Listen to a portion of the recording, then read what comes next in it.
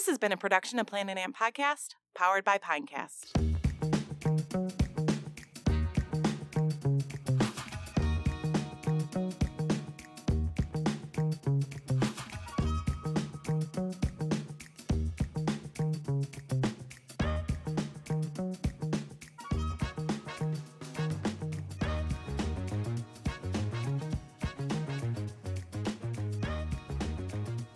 Yeah, it's great. Have you ate it recently? It's fucking delicious. Yeah, it's great. It's the only reason to be alive. I feel like that's debatable, but okay. In my order of needs, right? My pyramid your of Maslow's needs, hierarchy. My Maslow's hierarchy, Colin's hierarchy, not this fucking Maslow piece of shit. Colin's hierarchy, the very top, the very point, it's coming, and then right below that is weed/alcohol, and then right below that is peanut butter. All right, so peanut butter is your basic need. So it's my most basic need. So you're a dog that smokes weed and drinks, because you have the same hierarchy. Forgot about coming. Oh, well, yeah. Dogs come, Colin. Yeah. I'm sorry, what? Dogs can come too. Oh, I'm sorry, Senator. I wouldn't know that. I'm not a pervert. How would they make children? They don't lay eggs, Colin. Listen, even animals that lay eggs can come. I don't they concern come on myself eggs. with the personal, private affairs of a private citizen in this country, okay? I'm not here digging around trying to get their personal information, and I'm not gauging how they pass that genetic information to other people. You know, speaking of genetic information and how to pass it on, I feel like now's a good time to start the show.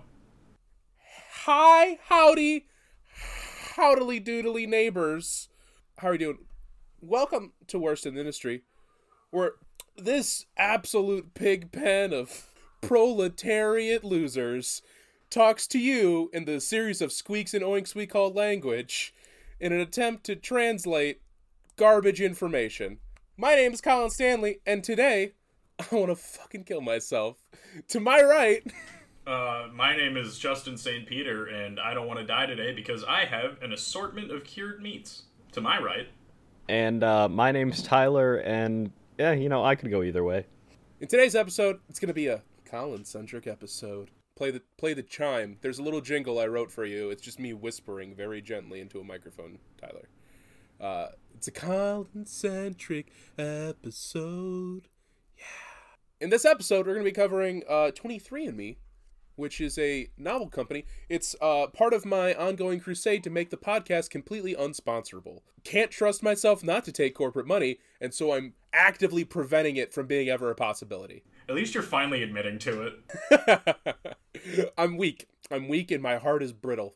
My heart is brittle, my brain is made of cottonwood. Cottonwood? Cottonwood. Very porous, incredibly flammable. All right. So without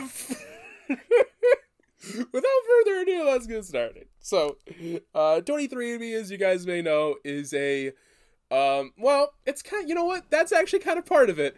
I can't really boil down the kind of company they are. They are a genetic testing company.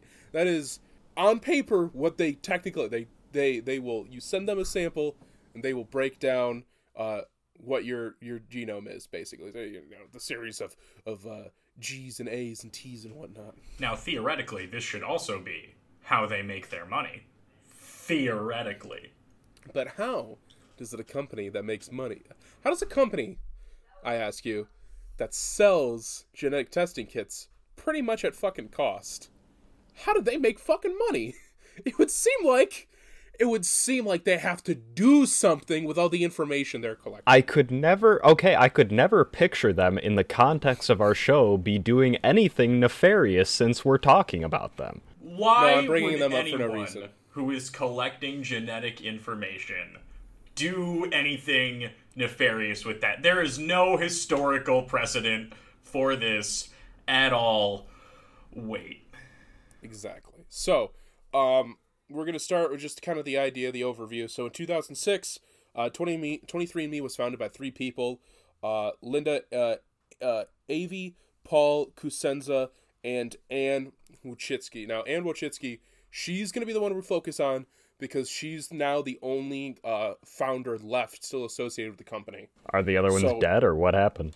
No, the other ones did what most scumbag lizard people do. They get a different job. Okay. Politicians yet, or future? No, actually. So, Oh, they're just moving on to another startup they can yeah, sell? Paul Cosenza. So these are all people who, so they're founders of a genome testing company, a company that ostensibly all they're supposed to do is collect data and then regurgitate relevant points to you. But all the people here, for the most part, don't have a background in the actual like thing. None of them like worked in research labs. The closest I believe they get is Linda. Linda and Anne both had medical backgrounds, but only insofar as the business and administrative end of medical Gotcha. fields. So they're a lot like Elizabeth. Yeah, they're like Elizabeth Holmes. Exactly. Nothing to They're do with just medicine. like it is. I know I'd say this literally every fucking episode, but everything is so interconnected. These are the exact same type of people as Elizabeth Holmes. They're just supremely more competent. Like, Yeah. they're just better at doing it. Which is why 23andMe's lasted so long. Also, maybe not so incidentally, in 2007, Google invested $3.9 million, and Anne Wojcicki was at the time the spouse of Google founder Sergey Brin, I believe his name is. So, that's, that's fine, whatever. It's private companies. Private companies do whatever they want. Whoever's the head of them, they can just willy-nilly throw around, millions and millions of dollars. It doesn't matter. It's fine. So, 2007, Google invests almost $4 million. They're really kind of gaining steam. You see in the way that a lot of these like tech companies do in the early stages is they start like very small, like person-wise, but with a large capital investment, like an initial, little nest egg. And then the second they make friends with somebody in Silicon Valley or their networking pays off, all the money starts fucking rushing in and just grows exponentially year after year after year without them really having to do a ton. Yeah. Like, you really don't have to show any material return. You just have to show potential for later return. So a lot of times, people talk about investing and risk management and shit like that. It's gambling. This is all fucking gambling. At the end of the day, when you talk about like selling stocks or bonds, trading on commodities, or investing in a startup, it's all fucking gambling. You're more or less opening up a loot box. Yeah, the only difference is that gambling is actually taxed and regulated, which we need a higher capital gains tax. And this episode kind of shows that. So in 2007, they get all this money. And at this point, and by 2009, Anne Wojcicki, she's the only of the three initial founders left. She's currently CEO of the company, and that's where she was back then. So she's maintained that spot. She hasn't done the thing that we see with a lot of founders turn CEOs, where they eventually, quote unquote, retire to the board of investors and like relinquish their position. She hasn't done that yet. So you know that 23andMe isn't in a ton of trouble. Usually CEOs do that when they realize, like, I don't want to be in the hot seat when shit goes bad. I just want to reap in the fucking change. She hasn't hit that point yet. So once she does, you'll probably see her hit the board of investors, and then probably 23andMe isn't going to be long for this world, at least as it is now. Probably not. Buff Boy Bezos just took that move recently, didn't he? I'm pretty sure. I think it might be to protect himself from what happened when his wife divorced him, where she took half his fucking money. Like what, 50? It was like $50 billion or something like that, or like $100 billion. It was $500 billion. It was a crazy amount because he'd just become a trillionaire. Oh, so it's like when people get divorced and they sell Porsches for like $100 to their friend. He hasn't become a trillionaire yet. I'm pretty sure with being on the board of investors, your assets are like classified differently. Yeah. Because it's ownership at a company. Like you have there's like rules. There's like more rules than just like half. Goodbye. Yeah. If you're an accountant or anybody who has knowledge about tax law, about these kind of things, feel free to reach out at worstintheindustrypodcast@gmail.com. We desperately need more information. We also need help with our taxes next year. So if that would be helpful, if you want to do some pro bono work for a bunch of fucking idiots, or we might be able to pay you. We'll see. If you can determine whether or not paying you is something we can write off on our taxes, we'll be able to pay you. Hit us up. So, by 2012, 23andMe had been able to over double their initial capital investment. So they had over $100 million in capital in the company. So that means they started with tens of millions of dollars. They had a shit ton of money already, which lends credence to the fact that, when people say, oh, capitalism's great because it breeds innovation, because it opens up the free market for all potential players and all potential investors and all potential entrepreneurs. It's not true, because you see time and time again the companies that actually make substantial and self-preserving amounts of money are the ones that already had a lot of money to begin with. The bar is very, very high. That's why every zipper is YKK. Every goddamn zipper.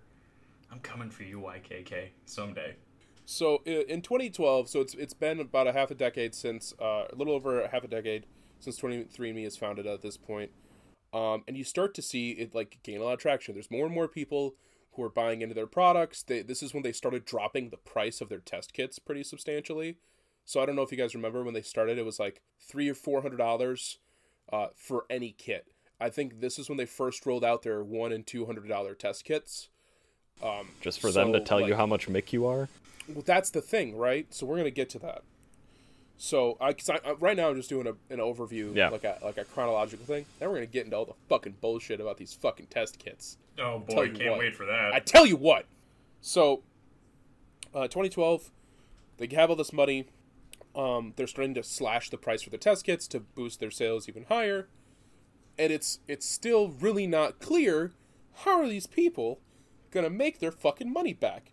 At this point, 23andMe is really not doing a ton in terms of offering diverse services. All they're really saying is we're a genealogy service, and then they also say they're starting to talk about likelihoods of your health. So I think the quote at the time is find out about your health today. Yeah. So I found this blog post from a site called The Legal Genealogist, which I can only assume is somebody who loves genealogy and is also a lawyer. I would hope so, because that's otherwise a weird stipulation to put on that.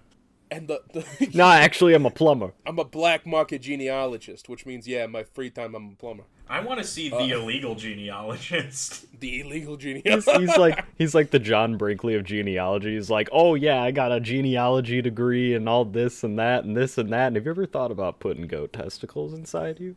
You're descended from King Arthur, and also you should fuck your sister. I thought Mossad was the illegal genealogist because they're tracking down all those Nazis.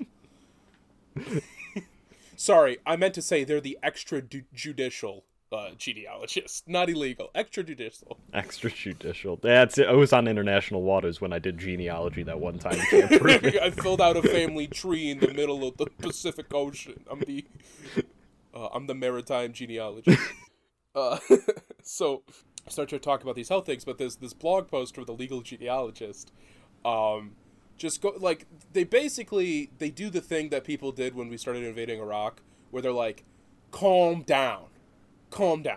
You're freaking out over nothing. You're overreacting. There's no possible way this could be anything other than just profiteering. Yeah, and they don't complain, worry, WMDs. They complain about two specific states in regards to their regulations on things like this. So they specifically talk about New York and Maryland State. Maryland, New York, they have these laws that prohibit certain aspects of 23andMe's business model. So in New York at the time, you could buy a 23andMe test kit, and you could sell somebody a 23andMe test kit who was in New York State, but you couldn't submit a sample, receive a sample from that person, or ship it out of New York. So basically, if you wanted to take a 23andMe test in New York in 2012, you had to get it shipped to you, cross the border into Connecticut or New Jersey, spit in the fucking tube, ship it out to 23andMe, and make sure that the return address was also in the place that you submitted the sample. So it was like when Kramer filled up Newman's postal delivery vehicle with all the cans and went to Michigan to get the 10-cent deposit on it. Especially in this case, the reason for that is because New York State has specific laws about, hey, if you're collecting like data if you're collecting this kind of data with medical equipment, it has to go to these certified labs that have state certifications. Makes sense. Because you're fucking dealing with somebody's bodily fluids and their personal property. This regulation is important. The idea of your body and your body's information as your own property is something that a lot of people take for granted, but that 23andMe didn't take for granted. It's what's the core of their entire fucking business model, is ownership and property rights. So New York State, because it has these laws, it's harder and harder for 23andMe to do business there. Maryland at the time, even worse. So you can't even order one, but because it is technically classified as a medical kit, medical equipment, those have to be ordered through a physician or through a court order. There's no other way you can get them. So you can't even sell a 23andMe kit in Maryland. And again, for a good reason. You shouldn't just be having these, you shouldn't have a private company collecting your information. You shouldn't have that because they don't have an obligation to you. They don't have a responsibility. Even governmental bodies and physicians, we see time and again where they abuse their power, but they're breaking rules when they do that. These private companies don't have that in place. They don't have that rule. I just think it's funny that Maryland was like, yeah, this is pretty fucked up. You shouldn't be able to sell these in Michigan's like, put them in Target. Yeah. Put them in Target. Put them in Target. Put them in fucking Target. So in 2013, the FDA finally starts to push back, right? So the FDA had been involved with 23andMe. They'd done some consulting. They did said, hey, if you're going to send out medical kits, this is how they have to be composed, yada, yada, yada. But 23andMe is they're not marketing it the way that they promised they would. They basically had pitched it to the FDA as yeah, we're going to talk, it's gene markers, but it's really for just purely genealogical purposes. It's for novelty. It's oh, what are the odds your kids are going to be fucking gingers? As opposed to what are the odds your premiums are going to go up? So the FDA issued some, statements hey, you have to stop, at the very least, marketing these, but selling these, ideally. You got to stop. And 23andMe released a statement where they basically said, we value our relationship with the FDA, and then just continue to do whatever they wanted, because they'd come to, in I believe, a correct conclusion that there really weren't going to be any consequences if they kept going, because they had a vague legal argument that could protect them from this. We're going to get into that. The FDA wasn't going to come kicking down any doors in this case. No, they aren't gonna Waco 23andMe like they are gonna do to me one day. Yeah. Well, it's gonna be us because we've talked about it. So all three of us are gonna get fucking Waco'd. Yeah, they're gonna Waco our compound at some point. No, I'm just gonna be in my boxers on my front lawn I want my attorney. I want my attorney. We're gonna set a March Madness bracket and be all right, which acronym would be the coolest to get Waco'd by? Which one of these obscure armed government agencies are we going to get besieged by? My bet is on Auspice. Yeah, Auspice. Auspice. I hope it's the Forestry Service. They got those fun hats. We get fucking surrounded by park rangers. If a park ranger gunned me down in front of my family, that'd be great. Just throws an incendiary grenade into my fucking house. That'd be sick as hell. Get shot in the head with a tear gas canister. Splatters my Smokey the Bear poster, ironically enough. Oh. So so in 2013, that's when this argument, that's when when all of a sudden they disregard this FDA request, and more and more people are starting to buy into it. That's when these arguments start kind of get brought up in the mainstream, hey, the information you give back to the people who send you their DNA, it's not all the information. They're not sending a breakdown of your genome, and they're not sending you everything. They're just sending you we think you might be from Moldova. Also, your kids are gonna be blonde. But guess what? You could have looked in a mirror for that, Janet, you fucking moron. It's more than that. Your DNA has everything that you are in it. It can determine literally fucking everything about you. From your physical features to your physical health to certain aspects of your mental health. Yeah, of course. And not only that, it also gives up other people's information. When you send in your DNA, they get pieces, and not insignificantly sized pieces, of your parents' DNA, of your siblings' DNA, if you have kids, if you have cousins, everybody. Anybody who's related to you, they get at least a fucking piece. So, if, for me, I have 2 siblings. If both of my siblings gave 23andMe their DNA samples, they don't even need to take mine to have my information. They can put out a pretty good fucking composite because they have a mixture of genes from my parents and 2 separate sources for them. And keep in mind that information is used. No, of course, and that's what we're going to start talking about in a minute here. So they start. This is kind of the point when people start getting hey, what exactly are you doing here?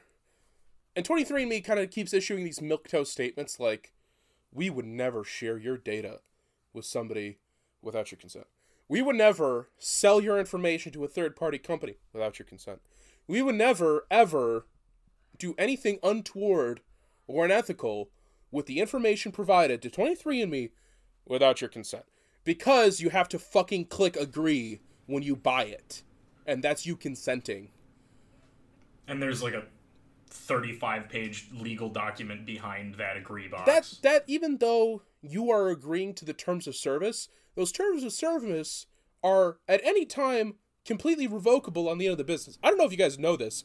Terms of service aren't a fucking two-way street.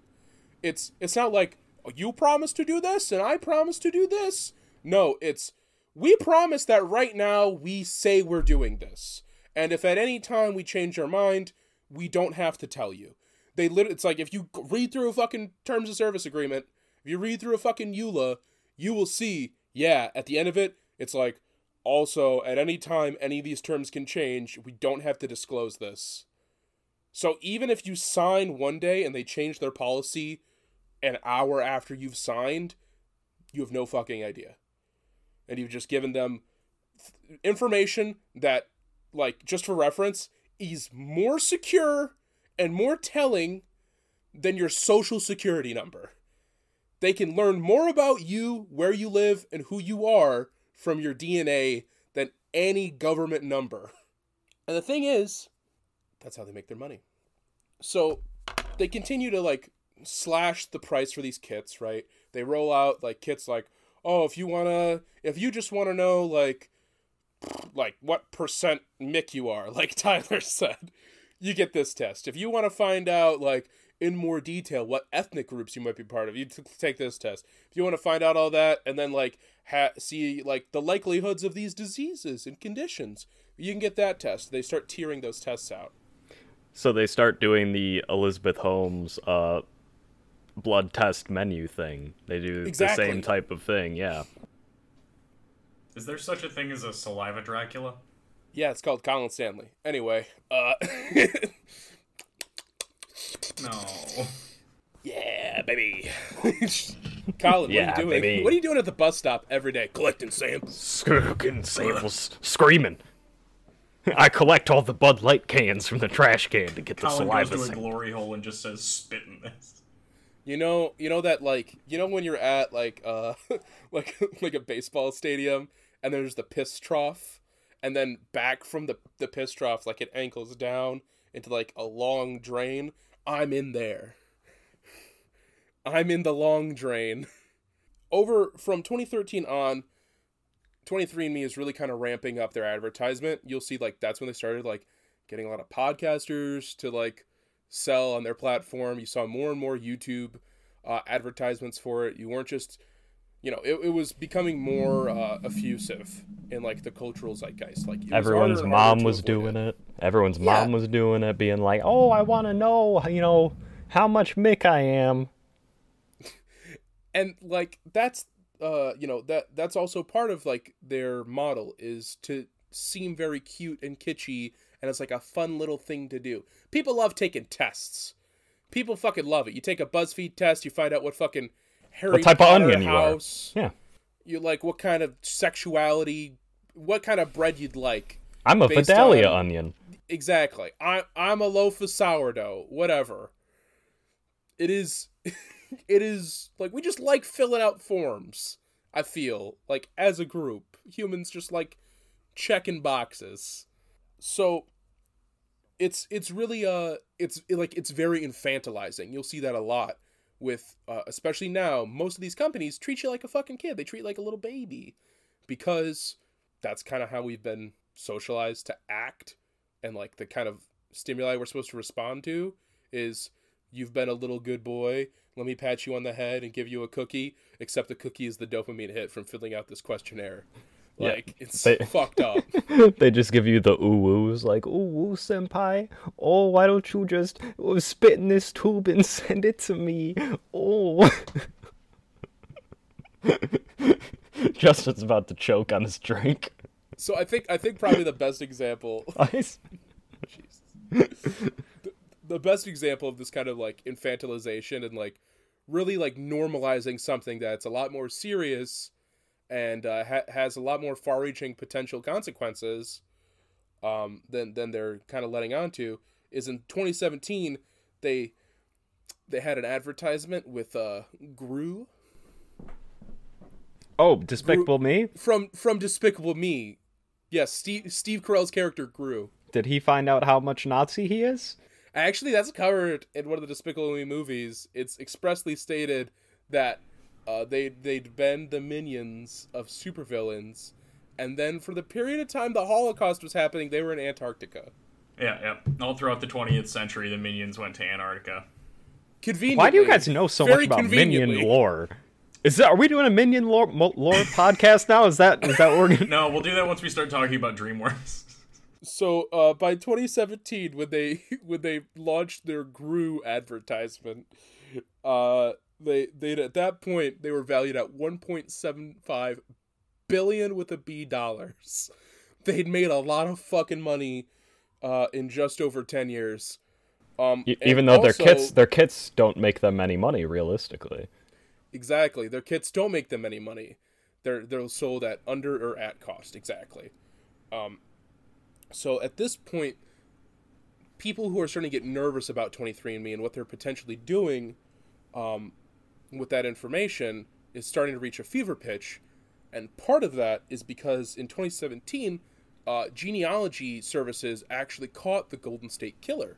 Yeah. So I the remember Golden that, State yeah. Killer, also known as the East Side Rapist, also known as the original Night Stalker, was a serial killer who operated from the late 70s to the mid 80s.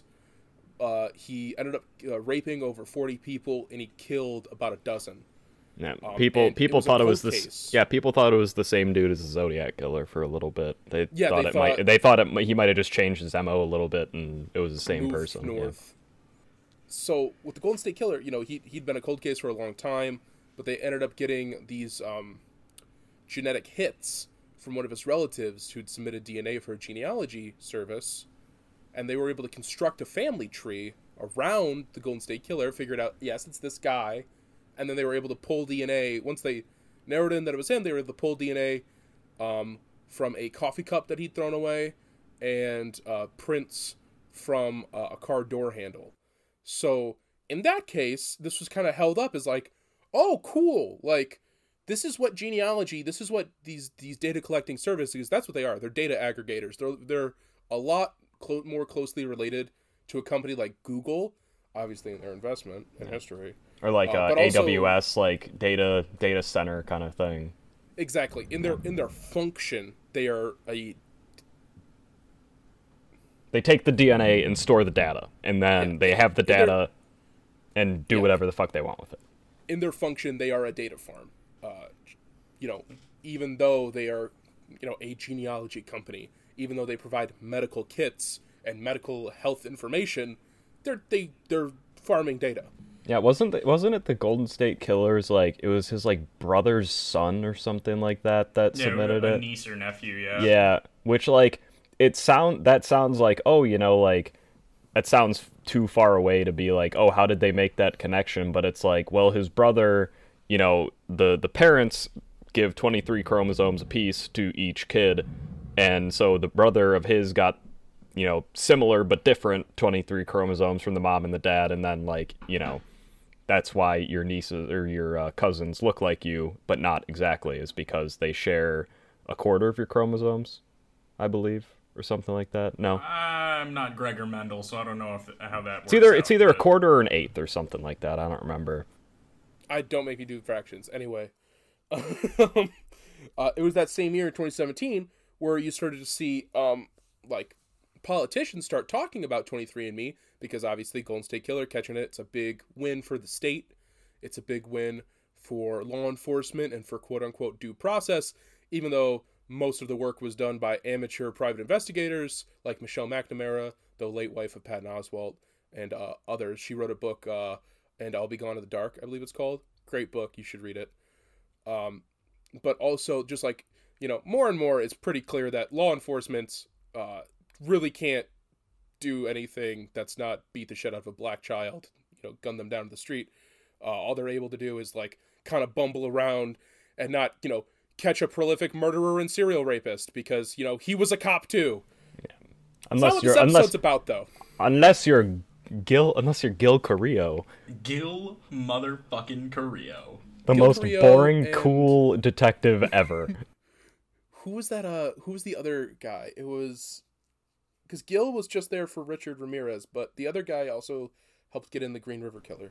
Yeah. And was he the Hillside Strangler, too? Oh, no, Hillside Stranglers, Yeah, yes. Hillside Strangler, yeah. Yeah. But, yeah. There was the cool guy, and then there was the very boring Midwestern accent guy, Mexican guy from L.A., Gil Carrillo. Gil Carrillo sounds like he's from Wisconsin, even though he's never left Oakland County, California. Yeah. It's wild. But yeah, so Golden State Killer gets caught. It's this huge story. And so this kind of gets brought up in Congress. So current Senate Majority Leader, Chuck Schumer, he would, in a speech, he would talk about how that Congress and politicians and the government, they're working towards not, regulating who 23andMe can sell their data to, or how they're able to collect it, or how it's used once it's sold. All they're pushing for, and I'll pull up the fucking actual real life quote. Senator Chuck Schumer, speaking in his capacity as a senator and in regards to his constituents, he asked the Federal Trade Commission, so he's not even pushing, he's just asking that the Federal Trade Commission, quote unquote, take a serious look at this relatively new kind of service and ensure that these companies can have clear, fair privacy policies. So he's doing the thing that Democrats do, that instead of actually achieving anything that would help anybody, they just talk about transparency, accountability. We have to hold them accountable by not doing anything and just talking about them in the media and on CNN and these fucking fluff pieces.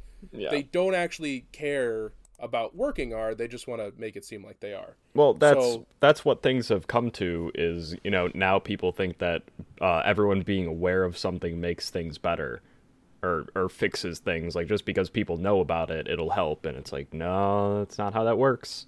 The passivity of the American people has only gotten worse over time. And the fact that we know that these companies are screwing us. The fact of the matter is that, like, when we talk about what we do on this show, absolutely no one is surprised by the information that we put in front of them.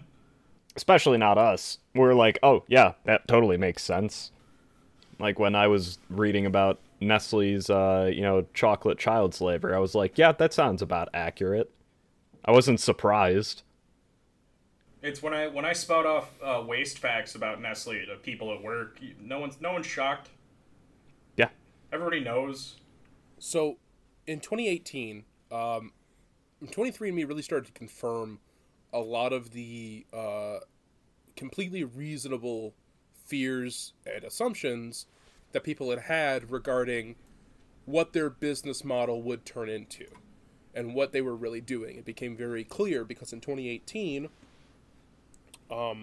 they made a deal with GlaxoSmithKline, which is a British pharmaceutical company. And so they'd done previously with 23andMe, they'd basically, they were trying to use it to figure out individualized treatments for Parkinson's.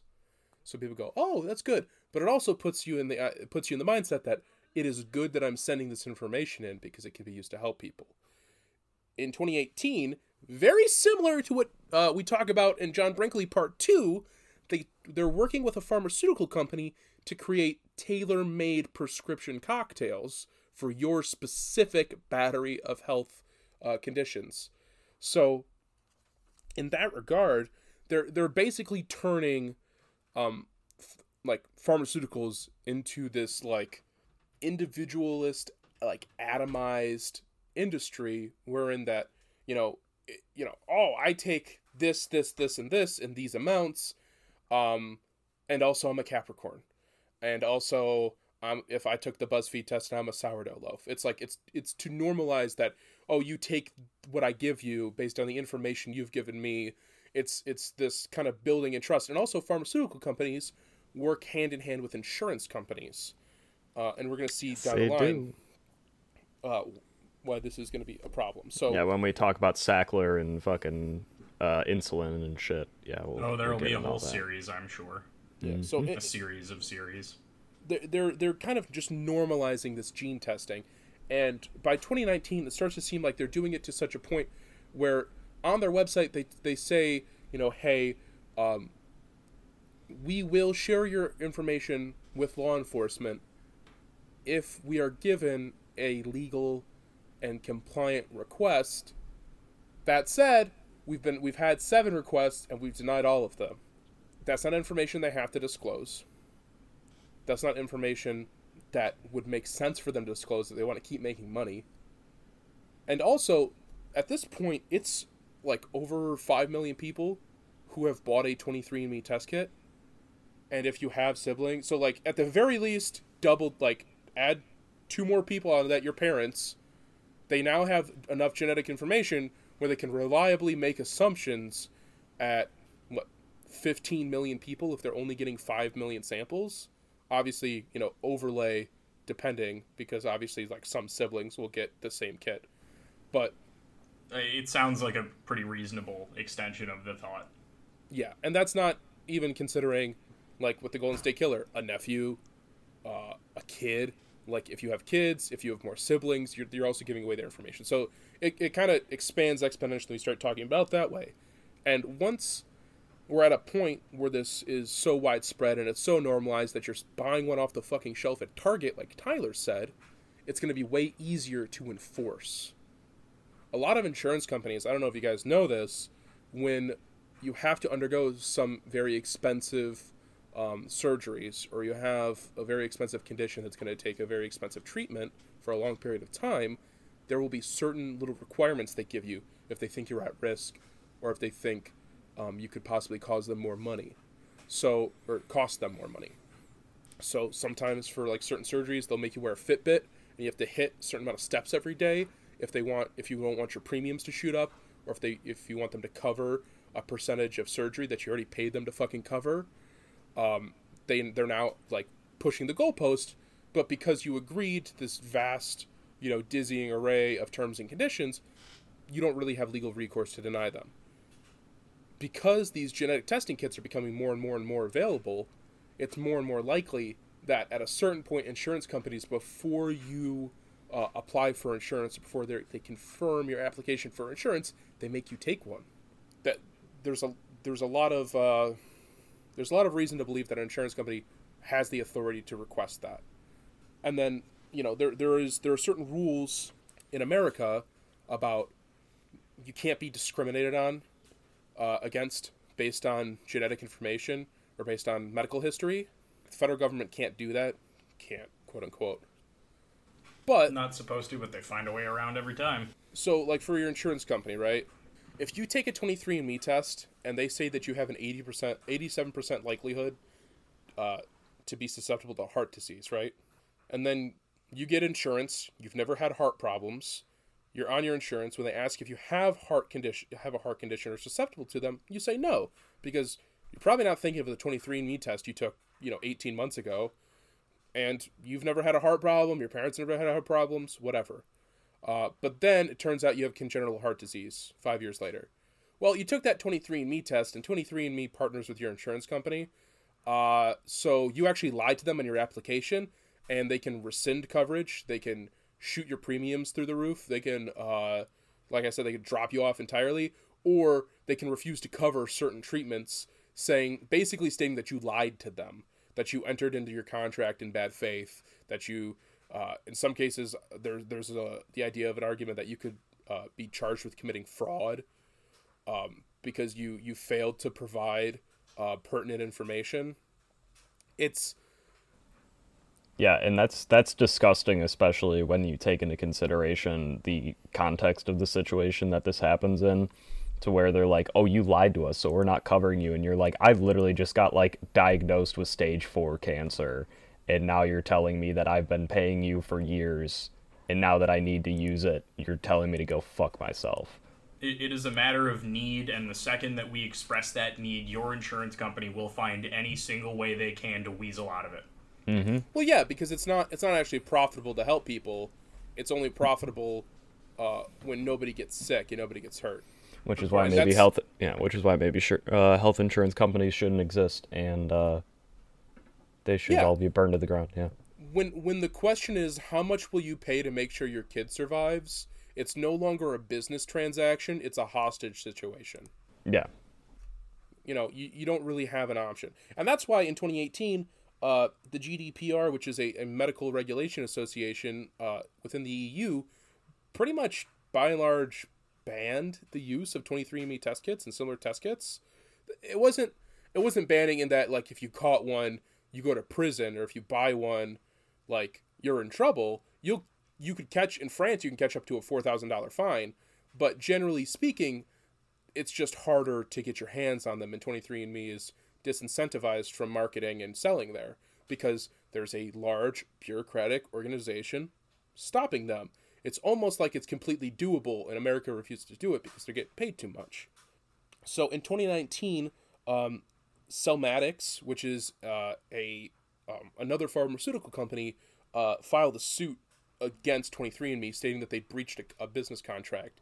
Basically, Cellmatics had pitched the idea of a fertility treatment for women, and they wanted to pay 23andMe for access to their genetic database, so they could tailor make these fertility treatments and also create more generalized one based on aggregate data.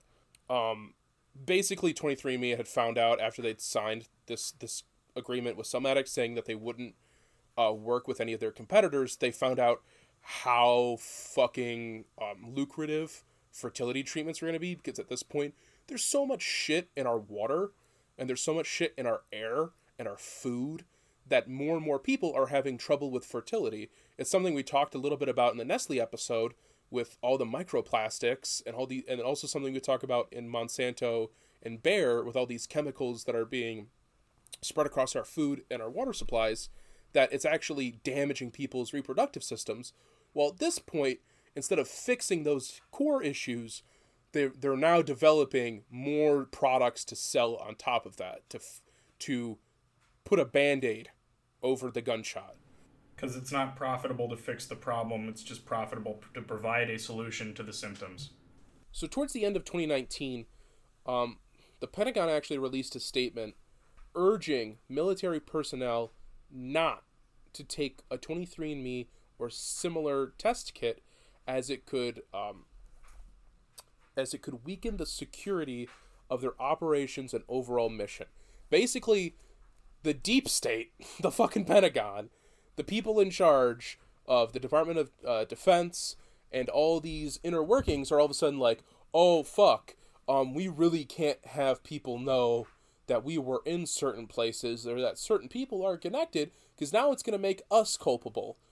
So we're at a point right now where this private organization is starting to accumulate so much data and therefore so much influence that even the federal government is starting to get a little concerned with the power and the capital that they're accumulating.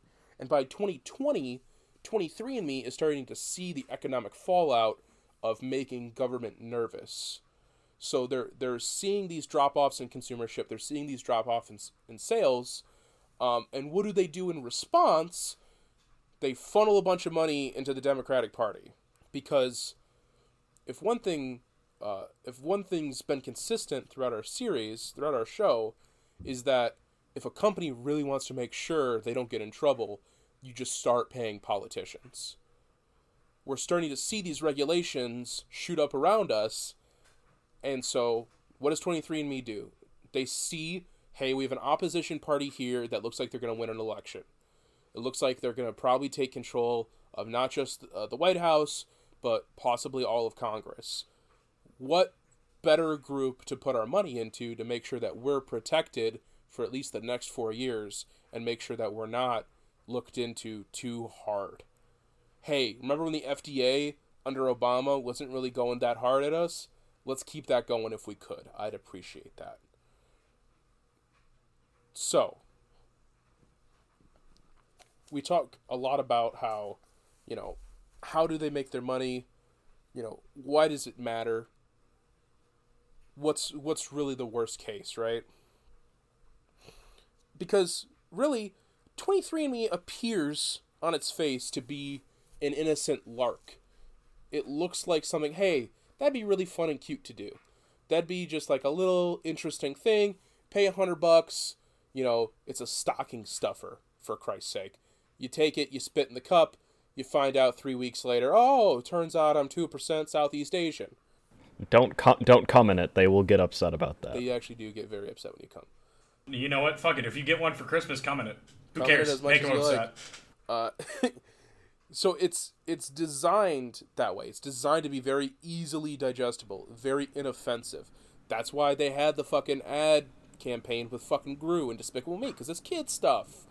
How could it be evil if it's kid stuff? Finding out your family's from Ireland, that's cute, fun kid stuff. That's what old men in Crocs do in their garden. Like, it's meant to be very sweet. That ad campaign is a lot like when the Flintstones did the whole thing with Viceroy cigarettes. I smoke Viceroys. They keep my lungs strong. Yabba dabba do. Your dentist recommends Viceroys. That was actually one of their advertisements. Well, if you smoke a menthol cigarette, you don't have to brush your teeth. Yeah, exactly.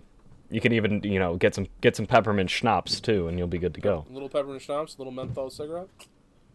Done for the day. Yeah, it kills all the germs. Yeah, I smoked out all the germs, and then I cleaned away their corpses with my peppermint schnapps. They say it kills cells in your lungs, so it must kill the germs in there. I'm cleansing. It's like those juice cleanse that the kids do nowadays to clean out all the shit out of them. It's like that, but for my... Why do you think I hack up so much brown shit every day? It's all the germs. Get the germs out. It's all the germs. Get the germs out. So yeah, You guys ever heard of the seaweed tape cleanse? No. I don't want to. You swallow one end of like 100 feet of seaweed tape, and then over like 3 or 4 days, you just poop it out. No. No. And back to your regularly scheduled programming. So yeah, 23andMe, they try to be sweet and innocent so they can cast the largest net possible. They want as many consumers as possible because they're driven by the profit motive. And also, the more data points you can put in a data set give you a greater overall understanding and a greater bird's eye view of trends and patterns, which makes the overall set more valuable. You increase the value of discrete data points by adding more discrete data points. And for the past few years, better part of a decade at this point, data has consistently generated more revenue every year than oil. And when I say data, I mean raw data. Raw data points, just like raw crude. That's what we're judging it on, not refined. Because when we talk about data, we talk about it the same way we talk about oil. It is a base resource that has value added through a refinement process. But instead of it going through these derricks and, having all these impurities stripped out, it's quite the opposite. It's being added within a context. You're adding things. You're adding a greater context. So, just knowing, hey, I have this person's genetic information, that's fine. You can get some money for that. But it's a lot more profitable if you can also go, oh, yeah, also they're in a low-income area. Also, they're African-American. Also, they didn't graduate high school. Also, they've had the same job for 20 years. Because now you can build policy around that data point. You can build these other private organizations around that data point and predatorily market, quote unquote, yourself to that person. Yeah, basically you could make a better sounding case for eugenics shit due to it. Exactly. A much less we don't like the Jews, and no, it's the people that live in these types of areas, and then they can take all that data and find all those types of people, and then make it sound a lot more science-y than just saying we don't like black people. It doesn't stop at way too specific T-shirts on Facebook. Yeah, we don't. It's not that we hate black people. We just hate people with this specific genetic marker that only 80% of black people, 10% of Mongolian people, and 10% of Polish people have. Yeah, so if we just sterilize all those people, then we won't have that genetic marker anymore. We're not going to force sterilizations. What we're going to do is we're going to sell a procedure to physicians and incentivize that they provide it to these specific people, because we're only going to do it to physicians within that area. And then we're always going to have them pitch it that way, because we also have a contract with the pharmaceutical company that provides the drugs for the treatment. We also have a deal with the insurance company that they're going to cover more premiums because it's going to cost them less in the long term, because those people aren't going to have kids. Colin, are you running out of thumbtacks and red yarn yet? We can work that into the budget. My girlfriend promised that if and when we move in together, I will have a blackboard, and I can smoke as much as I want onto it. Oh, you will have your own Pepe Sylvia room. And I told her, I'm like, I'm going to have all my data points. I'm going to flip it around, and it's just going to say Reagan with a question mark at the end. I'm going to stare at it, erase the top part, and turn it into an exclamation point, and then nod and blow my brains out. That's what's going to happen. Like the fucking milkman from Psychonauts. Exactly. So,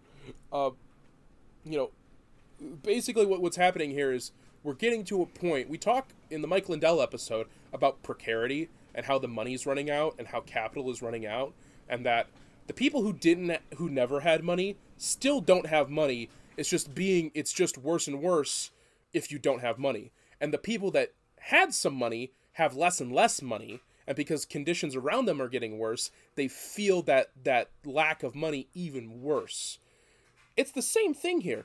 We're getting to a point where you can't squeeze the last few drops out of your labor and your actual production anymore. So they're going to start squeezing profitability out of one of the last resources that's, not fully tapped: human beings.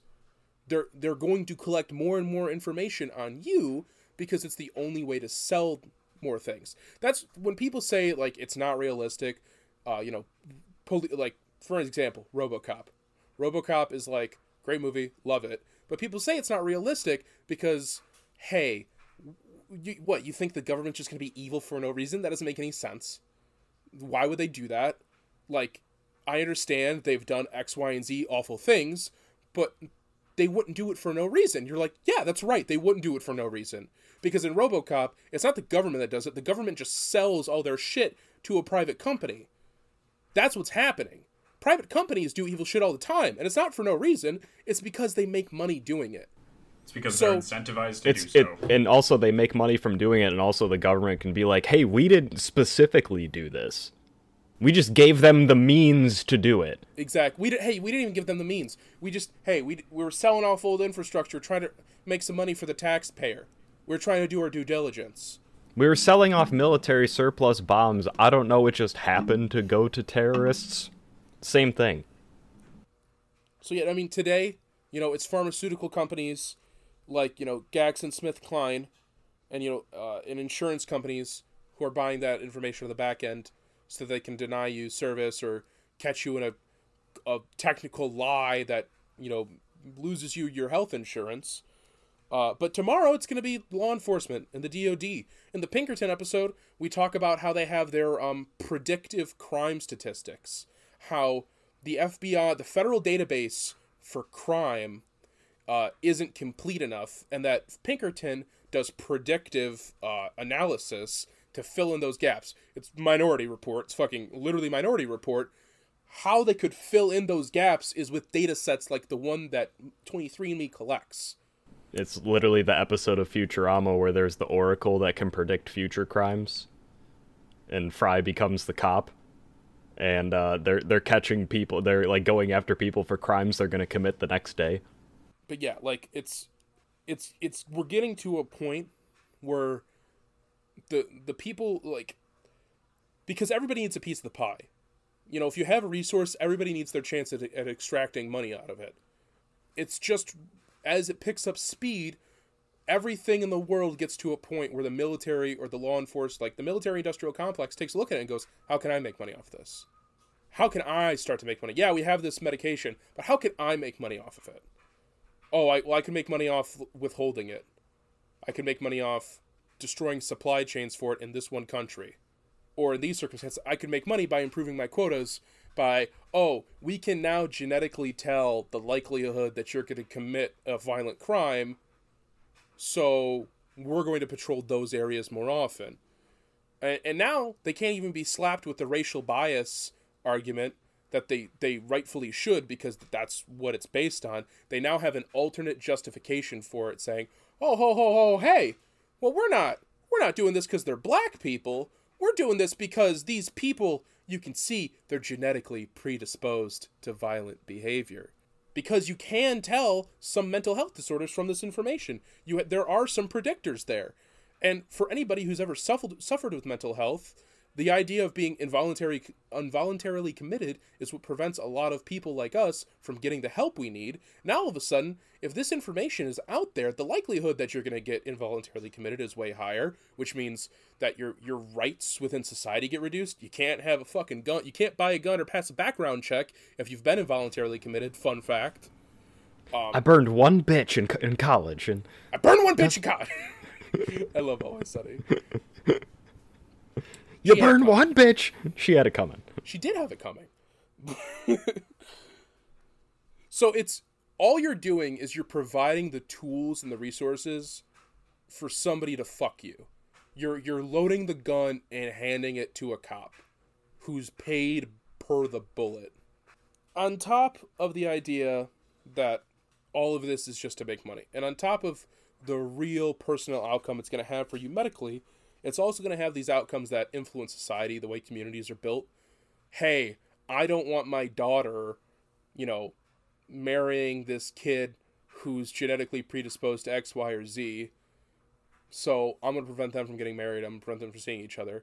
You could start to see a world where you start to genetically segregate people, not just based on visual markers like race, but a whole slew of things. You've basically created a workaround for eugenics. You've created a system wherein you've compiled a data set to sell it, and the eventual outcome of these things is for people to actually use the data that you're collecting. People, and especially you'll see this time and time again in tech companies, but people in general, there's this blindness, and it seems almost intentional, where they talk about what we can do, but not about what we should do. They never talk about, a moral obligation. They never talk about an ethical obligation, because they're driven by profit motive. And creating more profit for them and their investors is the only thing on paper they have to do. That's why you see all these, high up officers, they're either severely, mentally ill, have trouble with addiction, have trouble with, personal mental health. They have these fucking breakdowns. They're in these awful relationships where they are either abused or abusers, or sometimes both. Or they're like Jeff Bezos, and they're just blank robot people, and they eat an iguana with a fucking smile on their face. You are either ravaged by the knowledge that you are, like, contributing to the immiseration of everybody on the planet and everybody that will come after, or you go, burr, number go up. Like, those are your two options. So, you know, we know the insurance companies are going to take any chance they get to fuck you over, because that's how they're built. And we know the pharmaceutical companies do the same. And we know the Department of Defense does that. And we know law enforcement does that. We know they manufacture their own evidence all the time. We know they manufacture conditions to immiserate you all the time. So really, the question that this episode is trying to answer is, why make it fucking easy for them? Why load the gun? Why give them the means to prosecute and persecute you? There's no reason. 23andMe may seem like a fun little thing, but that's the point. That's what happens in late capitalism. All the hard edges, all the uncomfortable truths and realities get rounded and sanded off to make it easily digestible. Because the more easily digestible something is, the more people who are going to eat it. And they want as many people to eat it as possible. And they don't care that what they're selling you is toxic. All they care is that you buy it. Well, that was a very, very enlightening look at a company that their pervasiveness seemed unavoidable for a long time, and they just kind of dropped off from a lot of places. They're still around. Yeah, you can still go to Target and get one. You can still find them, but... Ancestry DNA, there's a bunch of companies. It kind of became like a little cottage industry, but there's still a bunch out there, and none of them are worth it. They all do the same shit. And I like doing this guy as a one-off because it kind of seeds the garden for future topics. It's kind of, we start talking about pharmaceutical companies, we start talking about insurance companies, and military contractors, people who see a real value in not only buying this data but implementing it and using it as a cudgel against the people who provide it in the first place. Yep. Yeah, I'm gonna have a series eventually. I'm getting a book coming within the next week or two about Sacklers and OxyContin and Purdue Pharmaceuticals and everything. So there will definitely be something coming with that. Awesome. Well, as far as our call to action in this episode goes, I'm gonna go ahead and say it's probably gonna end up going something like, "Don't spit in the cup." Don't come in anything that you wouldn't want to get pregnant. Call to action is, understand that your body and everything that it makes is your property, period. End of story. Number 2 is, because it is your property and it is considered property, that means it has value, so don't just give it a fucking away for free, or don't pay for it. Like, don't pay to have somebody take it from you. And number 3, again, don't make it fucking easy for them. Why are you making it obviously, I have a fucking cell phone in my pocket. I have social media. I'm a little fucking neoliberal bug person. I track all my places. I fucking check in. I do all the things. I know that I'm supposed to do. I know. Fucking give out my credit card on the internet. Who cares? But, like, you don't have to go that far. Don't let them make a clone of you, like, because you wanted to figure out if you're a Hufflepuff or not. Like, it's not worth it. And we don't really mention it in the episode too much, but it's something I put in my notes. Like, 23andMe, it makes a lot of sense that they donated to the Democratic Party, especially, not just because they saw the strategic opportunity there that, they're probably going to, get in power, they're probably going to be in charge, but also with the fact that, I don't know if you guys have noticed, like, liberals and progressives have gotten to this point within, like, these woke arguments where they're starting to be like, you're a light-skinned black person, so you have light skin privilege, and black people with darker skin have less privilege, and that means that you need to acknowledge your privilege even when you're in an all-black space.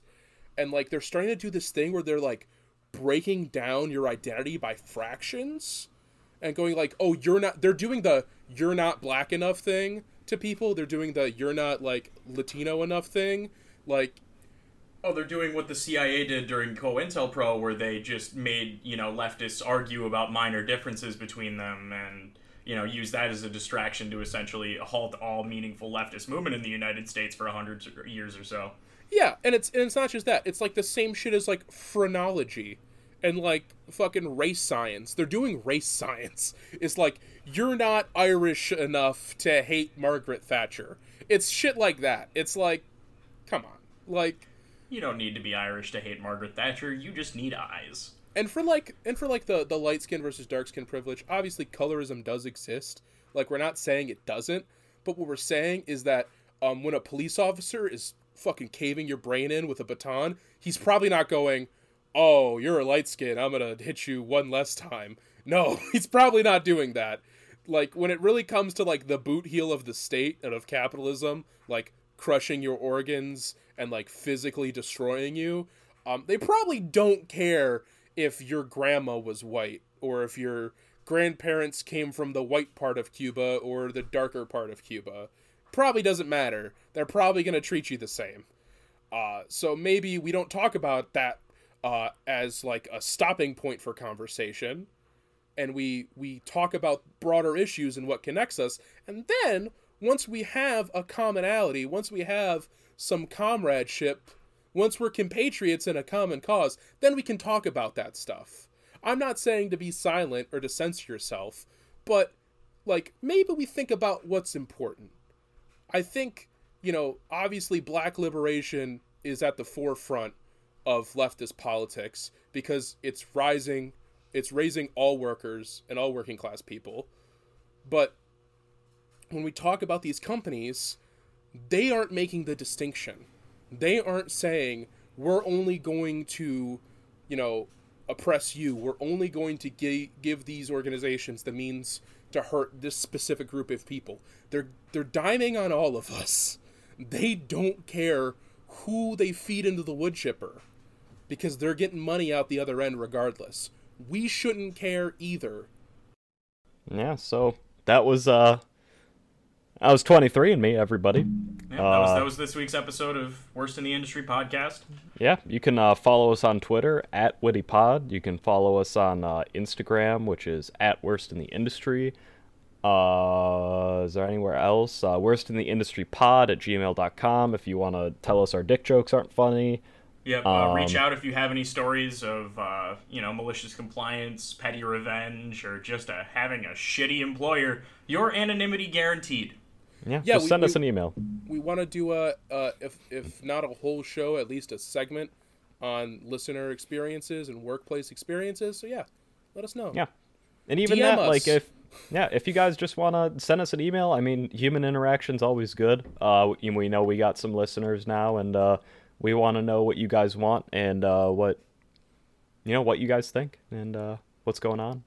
We won't do anything on LiveLeak. It's not in our contract. Yeah, it's not in our contract to do anything on LiveLeak currently, but that might change. Might change. Who's to say? For the right price. Well, we'll talk to y'all next week. Bye. Bye. Bye. I love you.